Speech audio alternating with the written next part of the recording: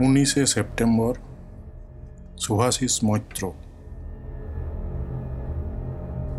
রাত 1:30 প্রায়। রাতের ট্রেনে রাঁচি যাচ্ছি, এক্সপ্রেস ট্রেনের ফার্স্ট ক্লাস। গোটা কম্পার্টমেন্টে 6 বার্থের অনেকগুলো খোপ। শীত তখনও পড়েনি, হাসি হাসি করছে। প্রবল বৃষ্টি নামে, মনে হয় নিম্নচাপ। রাত 8টায় হাওড়া থেকে ট্রেন ছেড়েছিল। তারপর প্রায় 5.5 ঘন্টা কেটে গেছে। হঠাৎ আলো নিভে গেল কম্পার্টমেন্টে। জানলা খোলা থাকলেও জানলা দিয়ে কোনো আলো আসছে না। কি একটা স্টেশনে গাড়ি দাঁড়ালো, স্টেশনে আলো নেই। স্টেশনের নাম পড়তে পারলাম না। আমার খোপটা এতক্ষণ খালিই ছিল। এবার একজন লোক উঠল, লম্বা, উস্কো খুস্কো চুল, কাঁধে ব্যাগ, জামা কাপড় কিছুটা মলিন, রাত্রিতেও চোখে সানগ্লাস, উচ্চতা 5 ফুট মতো হবে। ফের ট্রেন চলতে শুরু করলো, আলোও এলো। এবার দেখলাম লোকটার জামা কাপড় অনেকটাই ভেজা, ডান হাতে একটা মোটা লোহার বালা। লোকটা হাসলো, বলল, বাঙালি? মাথা নাড়লাম আমি। প্রশ্ন করলাম, কত দূর যাবেন? রাঁচি। ওখানেই থাকেন বুঝি? হ্যাঁ, তা বলতে পারেন একরকম, তবে ঠিক শহরে নয়। ট্রেন চলেছে হু হু করে, জানলা দিয়ে ঠান্ডা বাতাস আসছে। ঘুম আসছে না বলে চুপ করে বসে আছে। লোকটাকে দেখেও মনে হলো খুব একটা কথাবার্তা বলা পছন্দ করে না। লোকটাই আবার কথা বলল, সিগারেট খেতে পারি? বললাম, খান। ফের প্রশ্ন করলাম, কাজে গিয়েছিলেন বুঝি? ভদ্রলোক অনেকক্ষণ নিরুত্তর। তারপর একটা সিগারেট ধরাতে নিজের মুখের সামনে দেশলাই জ্বালা। ট্রেনের কম আলোয় দেখা যায়নি, কিন্তু দেশলাইয়ের আলোয় দেখা গেল। অদ্ভুত ফ্যাকাশে মুখ লোকটা। এরপর লোকটা নিজেই কথা বলল, আমার নাম বিনয় প্রসাদ। আমি বিহারের ছেলে, কিন্তু কর্মসূত্রে বহুকাল বাংলায় ছিলাম। বলতে পারেন বাংলা আমার দ্বিতীয় মাতৃভাষা। আজকের দিনটায়, মানে এই 19শে সেপ্টেম্বর, বছরের এই দিনটায় আমি এই ট্রেনের কম্পার্টমেন্টে যাত্রী হয়ে উঠি। কথাটা কানে লাগলো। তারপর মনে হলো দ্বিতীয় মাতৃভাষা তো একটু এদিক ওদিক হতেই পারে। এই কথা বলে বিনয় প্রসাদ পকেট থেকে একটা কার্ড বের করে আমার দিকে এগিয়ে দিল। আমি হাত বাড়িয়ে কার্ডটা নিলাম। ট্রেনের কম আলোতেও দেখলাম কার্ডটা প্রায় বিবর্ণ ও মলিন। লোকটা বোধহয় বুঝতে পারলো আমি কী ভাবছি। একটু হেসে বলল, অনেক দিনের পুরনো তো, একটু ময়লা হয়ে গেছে। তারপর নিজেই বলল, ঠিকানাটা বুঝতে পারছেন তো? রাঁচি থেকে 7 কিলোমিটার ভেতরে। অটোওয়ালাকে কার্ডের ঠিকানাটা দেখাবেন, কোনো অসুবিধা হবে না। 12 টাকা নেবে। জায়গাটা গ্রামই, তবে মাটির হাঁড়ি কলসি তৈরির জন্য জায়গাটা অনেক দিন ধরে বিখ্যাত। জায়গাটা গ্রাম হলেও একতলা দোতলা বাড়িও বেশ কিছু আছে। এই বলে লোকটা থামল। প্রায় মাঝরাত, আবার বৃষ্টি এলো। জানলা দিয়ে একটু একটু ছাঁট আসছে। রাতের ট্রেন ছুটে চলেছে। বসে বসেই কখন যে ঘুমিয়ে পড়েছি খেয়াল নেই। ঘুমিয়ে শুনতে পাচ্ছি কারা যেন কথা বলছে, কিন্তু কী কথা বলছে বুঝতে পারছি না। তাহলে কি নতুন যাত্রী উঠলো ট্রেনে? তাই বা কী করে সম্ভব? ট্রেন তো আর মাঝপথে দাঁড়ায়নি। তাহলে এভাবে কতক্ষণ কেটেছে খেয়াল নেই। ধীরে ধীরে কথাবার্তা সব থেমে গেল। এবার শোনা গেল কান্না। ট্রেনের মধ্যেই কেউ যেন কাঁদছে, কিন্তু আমি চোখ খুলতে পারছি না। হঠাৎ বোধহয় বৃষ্টিটা খুব জোরে। এবারে ঘুম ভেঙে গেল। চোখ খুলে দেখলাম ফের আলো নিভে গেছে। জানালা দিয়ে জল এসে গোটা সিট ভিজিয়ে দিয়েছে। আমার ব্যাগ তো ভিজে গেছেই, জামা কাপড়ও সব করছে ভিজে। তাড়াতাড়ি উঠে প্রথমে জানালা বন্ধ করলাম। তারপর ব্যাগ থেকে একটা তোয়ালে বের করে হাত মুছতে হঠাৎ চোখে পড়ল উল্টো দিকের সিটে বিনয় প্রসাদ নেই। ওই সিটটাও বৃষ্টির ছাটে সম্পূর্ণ ভিজে গেছে। অন্ধকারের মধ্যে দাঁড়িয়ে ভাবছি, চলন্ত ট্রেন থেকে লোকটা কোথায় চলে গেল। তারপর মনে হলো হয়তো টয়লেটে গেছে, একটু পরেই ফিরবে। এইসব 7 মাস ভাবছি, এমন সময় সেই কান্নার শব্দটা ফের কানে। হালকা কিন্তু স্পষ্ট, পুরুষের কান্না, তবে খুব ক্ষীণ কণ্ঠে। পকেট থেকে দেশলাই বের করে আলো জ্বাললাম। কোথাও কেউ নেই। প্রবল বেগে ট্রেন ছুটে চলেছে। ধীরে ধীরে দেশলাই কাঠিটা নিভে গেল। কান্নাটাও আর শোনা যাচ্ছে। কিছুক্ষণ পর কিয়াটা স্টেশনে। ততক্ষণে ফের আলো এসেছে, কিন্তু উঠে আর দেখতেও ইচ্ছে হলো না কোন স্টেশনে। মিনিট 2 দাঁড়িয়ে ফের চলতে শুরু করলো ট্রেন। বাঙ্কে কম্বল পেতে ঘুমিয়ে পড়লাম। রাতে আর ঘুম ভাঙেনি। সকাল 6টা নাগাদ ট্রেন রাঁচি পৌঁছল। আমিও ব্যাগ কাঁধে নেমে পড়লাম। বিনয় প্রসাদ তখনও ফিরে আসেনি। মনটা খচখচ করছিল, লোকটা কোথায় হারিয়ে গেল ভেবে পেলাম না। ট্রেন থেকে নেমে একটা ছোট হোটেলে গিয়ে উঠলাম। রাঁচি আমাকে মাঝে মাঝেই আসতে হয়, এলে আমি এখানেই উঠি। যে সময়ের কথা বলছি তখনও হাতে হাতে মোবাইল আসেনি, এত ক্যালকুলেটরেরও চল হয়নি। আমি একটা অ্যাডিং মেশিনে কোম্পানিতে কাজ করতাম। নানা মাপের অ্যাডিং মেশিন ছিল তাদের। আমার কাজ ছিল মাঝারি থেকে বড় বিভিন্ন দোকানে গিয়ে দোকান মালিককে বোঝানো এই মেশিন ব্যবহারে কী কী সুবিধা। মুখে মুখে যোগ করার চেয়ে মেশিনে যোগ করলে ভুল হওয়ার সম্ভাবনা কত কমে যায়, কাজ কত তাড়াতাড়ি হয়, এইসব। বিক্রিও হতো। আজও হোটেলে পৌঁছে স্নান সেরে বেরিয়ে পড়লাম নিজের কাজে। এক একটা দোকানে যাচ্ছি, কথা বেচে খাই, এ ব্যাপারে আমি মোটামুটি দক্ষ। 4টে দোকান ভিজিট করলে অন্তত 2টো, কখনো কখনো 3টে দোকান থেকে অর্ডার জোগাড় করতে পারতাম। কখনো রিক্সায়, কখনো অটোতে ঘুরছি, কাজ করছি, কিন্তু মনের মধ্যে ঘুরপাক খাচ্ছে সেই হালকা কান্নার শব্দটা। খালি মনে হচ্ছে কে কে ওইভাবে কাঁদছিল, কার গলা ওটা? ঠিক শুনেছিলাম তো, বিনয় নামের সেই লোকটাই বা কোথায় গেল? নেমে গেল? বলে গেল না তো? তাছাড়া লোকটাকে শেষ যখন দেখলাম আর যখন লোকটা অদৃশ্য হলো, তার মাঝে তো আর ট্রেন দাঁড়ায়নি। তাহলে কিছুতেই ভুলতে পারছিলাম না ঘটনাটা। এবার আমার কাজ খুব ভালোই হলো। 4 দিনের প্ল্যান ছিল, 3.5 দিনেই 4 দিনের কাজ শেষ হয়ে গেল। একটা বেলা ছুটি পেয়ে গেলাম, কোনো কাজ নেই। দিনটা ছিল শুক্রবার। বিকেল হয়ে গেছে, অটো স্ট্যান্ডের কাছে দাঁড়িয়ে আছি। ভাবছি কোথাও গেলে মন্দ হয় না। এমন সময় সেই কান্নার কথাটা মনে পড়ল। মনে হতেই পকেট থেকে যতগুলো কার্ড ছিল সবগুলো বার করে দেখলাম বিনয় প্রসাদের কার্ডটা রয়েছে। কার্ডটা হাতে নিয়ে অটো স্ট্যান্ডের দিকে এগোলাম। বিনয় প্রসাদ বলেছিল 12 টাকা ভাড়া লাগবে। এখন অটোওয়ালা বলছে যেতে হলে 60 টাকা দিয়ে পুরো অটো ভাড়া করতে হবে, তারপর আবার নদী পেরোতে হবে ওই ঠিকানায় পৌঁছতে হলে। নদীর নাম জানতে চাইলাম, আদিবাসী টানে কি যেন একটা নাম বলল অটো চালক, ঠিক বোঝা গেল না। যাই হোক, 120 টাকার চুক্তিতে অবশেষে রওনা হলাম। যেতে সময় লেগেছিল ঘন্টাখানেক। রাস্তা এত এবড়ো খেবড়ো না হলেও হয়তো আরও কিছুটা কম সময় লাগতো। যাই হোক, নদীর ধারে পৌঁছে দেখা গেল একটা নৌকো ওপার থেকে একটা ছাগল আর 3টে লোককে নিয়ে এপারে সবে নামাচ্ছে। নৌকা খালি হতেই আমি উঠে বসলাম।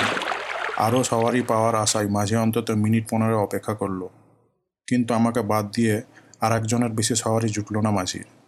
নদী পেরোতে মিনিট 40। দ্বিতীয় যাত্রীর সাথে কথা বলে বুঝলাম আমি যে বাড়িটা খুঁজছি নদীর ঘাট থেকে হাঁটা পথ। প্রসাদ ভবন বললে সবাই চেনে, তবে ও বাড়িতে নাকি অনেক দিন কেউ থাকে না। এ কথা শুনে একটু দমে গেলাম, কিন্তু এত দূর এসে ফিরে যাব মন চাই দিল না। তাছাড়া সেই কান্না, তা আমার মাথায় চেপে বসে আছে। কি যেন একটা টান অনুভব করলাম। এই সব 7-5 ভাবতে ভাবতে নৌকা ঘাটে লাগলো। আমি হাঁটতে শুরু করলাম মেঠো পথ দিয়ে। ততক্ষণে আলো কমে এসেছে, বাড়িটা চিনতে অসুবিধা হলো না। পুরনো দিনের বিরাট বাগান ঘেরা দোতলা বাড়ি, সামনে লোহার গেট, গেটে বড় তালা। গেটে মোর্চের বহর দেখলে মনে হবে বহুকাল যেন ওই গেট খোলা হয়নি। একবার মনে হলো ফিরে যাই, শুধু শুধু বনে বাদারে ঘুরে কৌতূহল মেটানোর জন্য সময় নষ্ট করে কোনো লাভ নেই। কিন্তু পারলাম না। সেই কান্নার শব্দটা যেন আমাকে ডাকছে। অনেকক্ষণ ধরে গেটটা ধরে ঝাঁকানোর পর দূরে দেখলাম একটা কুঁজো লোক লাঠিতে ভর দিয়ে এগিয়ে আসছে। প্রায় 10 মিনিট লাগলো তার ওই সামান্য পথটুকু আসতে। কাছে আসতে দেখলাম লোকটার ডান হাতে একটা মোটা লোহার বালা, অন্য হাতে বড় মাপের একটা চাবির রিং। যতটুকু দেখা গেল তাতে দেখলাম সব চাবিতেই মোর্চে ধরে আছে। লোকটা এসে গেটের ফাঁক দিয়ে আমার দিকে নিষ্পলক তাকিয়ে রইল। বড় বড় চুলগুলো এমনভাবে লোকটার উপর পড়েছে যে ভালো করে ওর মুখ দেখা যাচ্ছে না। আমি প্রথমে নিচু গলায়, তারপর হাঁক ছেড়ে বারবার বলতে লাগলাম আমি বিনয় প্রসাদের সঙ্গে দেখা করতে চাই। কিছুতেই বোঝাতে পারলাম না। বেশ কিছুক্ষণ এই চেষ্টার পর মনে হলো লোকটা হয়তো কথা বলতেও পারে না, কথা শুনতেও পায় না। তখন বিনয় প্রসাদের সেই কার্ডটা বের করে দেখালাম। তারপরেও লোকটা কিছুক্ষণ চুপ করে দাঁড়িয়ে থাকলো। এরপর অনেকক্ষণ বিভিন্ন চাবি খুঁটিয়ে খুঁটিয়ে দেখে অবশেষে মনে হলো যেন গেটের চাবিটা খুঁজে পেল। গেটটা খুলল, আর খোলার সময় এত রকমের শব্দ বেরোলো যে আমি চমকে উঠলাম। ভিতরে ঢুকলাম। হঠাৎ পিছন ফিরে দেখি সেই লোকটা কোথাও নেই। কোনো তালা ছিল না। দরজা ঠেলে একতলার একটা ঘরে ঢুকলাম। মৃত্যুপুরীর মতন মনে হলো। কেউ কোথাও নেই। বহু বছর যে কেউ ছিল না, ধুলোর আস্তরণ তার জানান দিচ্ছে। একতলা দোতলায় একটার পর একটা ঘর ঘুরে দেখলাম, সর্বত্র এক ছবি, জনমানুষের চিহ্ন নেই। তাহলে বিনয় প্রসাদ কোথায় থাকে? এই প্রশ্ন মনে ফিরে এলো। ওর কার্ডের এই ঠিকানা কেন? কিন্তু উত্তর দেওয়ার তো কেউ নেই। উত্তর দেবে কে? যে লোকটা গেট খুলেছিল তার নাম জিজ্ঞাসা করতে ভুলে গেছি। বেশ কয়েকবার চিৎকার করে ডাক দিলাম, শুনছেন শুনছেন? কেউ সাড়া দিল না। পরে মনে হলো সে লোকটা তো কথাই বলতে পারে না, কানেও কথা শোনে না, জবাব দেবে কি করে? ঘর ভর্তি মাকড়সার জাল, একটু হাঁটতে গেলেই গায়ে মুখে জুড়িয়ে যাচ্ছে। বাইরে আলো কমে এসেছিল, ভিতরটা অন্ধকার। মনে মনে ভাবলাম আর ধুলো ঘেঁটে লাভ নেই, এবার ফিরে গেলেই হয়। এরপর আমার স্পষ্ট মনে আছে হঠাৎ সেই কান্নার শব্দটা যেন ভেসে এলো। তারপর বেশ কিছুক্ষণের জন্য আমি যেন আমার মধ্যে ছিলাম না। কেমন করে একটা ঘোর লাগা অবস্থায় ঘর থেকে বেরিয়ে বাগানে এলাম। বেরিয়ে সোজা গেটের দিকে না গিয়ে কেন যে বাঁ দিকে চলে গেলাম তা আমি নিজেও জানি না। এক অদৃশ্য শক্তি যেন আমাকে ডেকে নিয়ে গেল। ঝোপঝাড়ের মধ্যে দিয়ে এগোচ্ছি, বড় বড় ঘাসে হাঁটু ঢেকে যাচ্ছে। কিছুটা এগিয়ে বাড়ির দেওয়াল ঘেঁষে একটা কদম গাছের তলায় অদ্ভুত একটা জায়গা চোখে পড়ল। জংলা ঘাসে ঢাকা ওই মানব বর্জিত বাগানে 8 ফুট বাই 4 ফুট একটা জায়গা।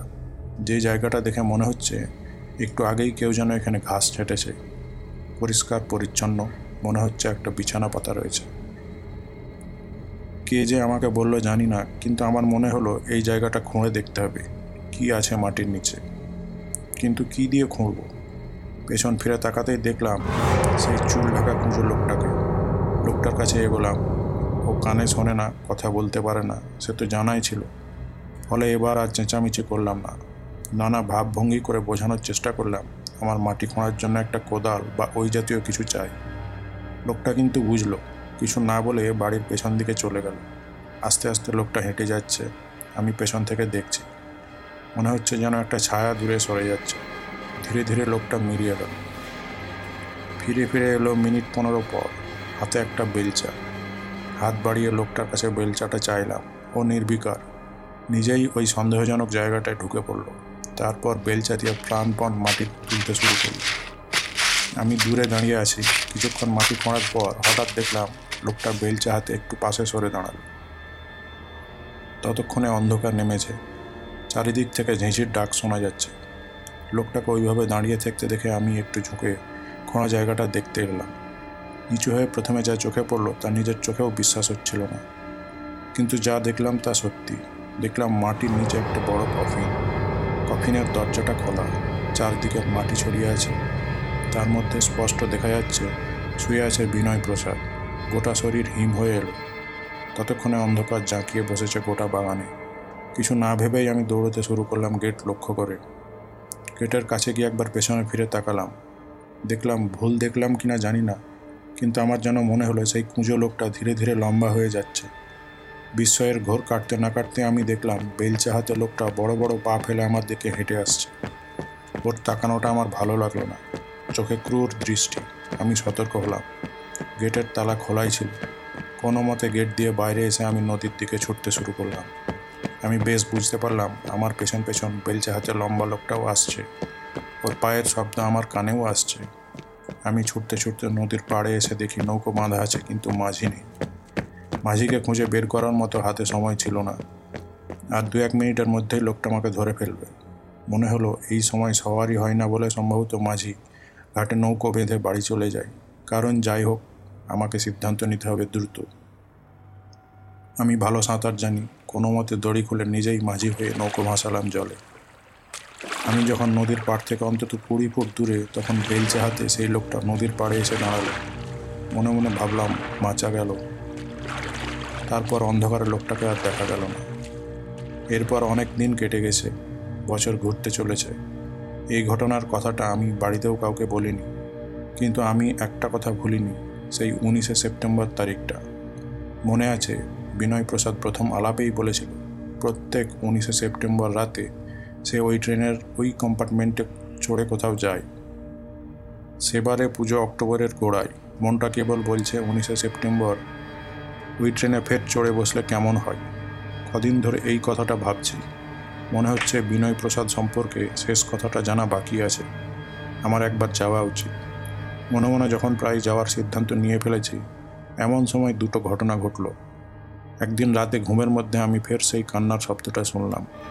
আর আমার ছোটবেলার বন্ধু অভিজিৎ চেন্নাইতে পুলিশের স্পেশাল টাস্ক ফোর্সের কাজ করে। পুজোর ছুটিতে বাড়ি এলো অনেকদিন পরে। অভিজিৎ দুর্দান্ত রিভলভার চালাতে পারে। পুরনো বন্ধুকে পেয়ে মনের কথাটা খুলে বললাম। অভিজিৎ তো অ্যাডভেঞ্চারের গন্ধ পেয়ে গেল। বলল সেও যাবে। যেমন কথা তেমনি কাজ। 19 তারিখ সন্ধ্যায় আমরা দুজনে রাঁচির সেই ট্রেনে উঠে বসলাম। রিজার্ভেশন অবশ্য ওই S6 এ পেলাম না। ট্রেন বর্ধমানে আসতে আমরাও চলে এলাম S6-এ। মজা লাগলো এটা দেখে আজকের S6 আর সেদিনের S6 একই কোচ। 1 বছর আগের সেই কোচের ভেতরে একটা নাম লেখা ছিল। নামটা আমার স্পষ্ট মনে আছে। কেউ মনে হয় চাবি দিয়ে ঘষে ঘষে মনের আনন্দে নিজের নামটা কোচের গায়ে অমর করে রেখেছিল। যদিও আমি মনে করি এটা খুব অন্যায় কাজ, কিন্তু ওটা ছিল বলেই আমি আজ কম্পার্টমেন্টটা চিনতে পারলাম। এই জন্যই বোধহয় কেউ কেউ বলে সব খারাপ ঘটনারই কোনো না কোনো ভালো দিক থাকে। যাই হোক, চেনা কোচ পেয়ে আমরা তো জাঁকিয়ে বসলাম। এবারে সতর্ক ছিলাম। প্রথমে দেখে নিলাম ফার্স্ট ক্লাসের খোপগুলিতে কতজন যাত্রী আছে। আমার কপাল ভালো, দুটো খোপে মোট 4 জন যাত্রী ছিল। তারাও বলল বর্ধমানে নেমে যাবে। বর্ধমানে তারা সত্যিই নেমে গেল। বর্ধমান স্টেশনে নেমে টিটির কাছে জানতে পারলাম রাতে এই কোচে আর কোনো যাত্রী উঠবে না। ভালো কথা। বর্ধমান থেকে ট্রেন ছাড়তেই আমরাও ওই কোচের সবকটা দরজা ভালো করে লক করে দিলাম। এরপর চলছে আমাদের দুই বন্ধুর আড্ডা।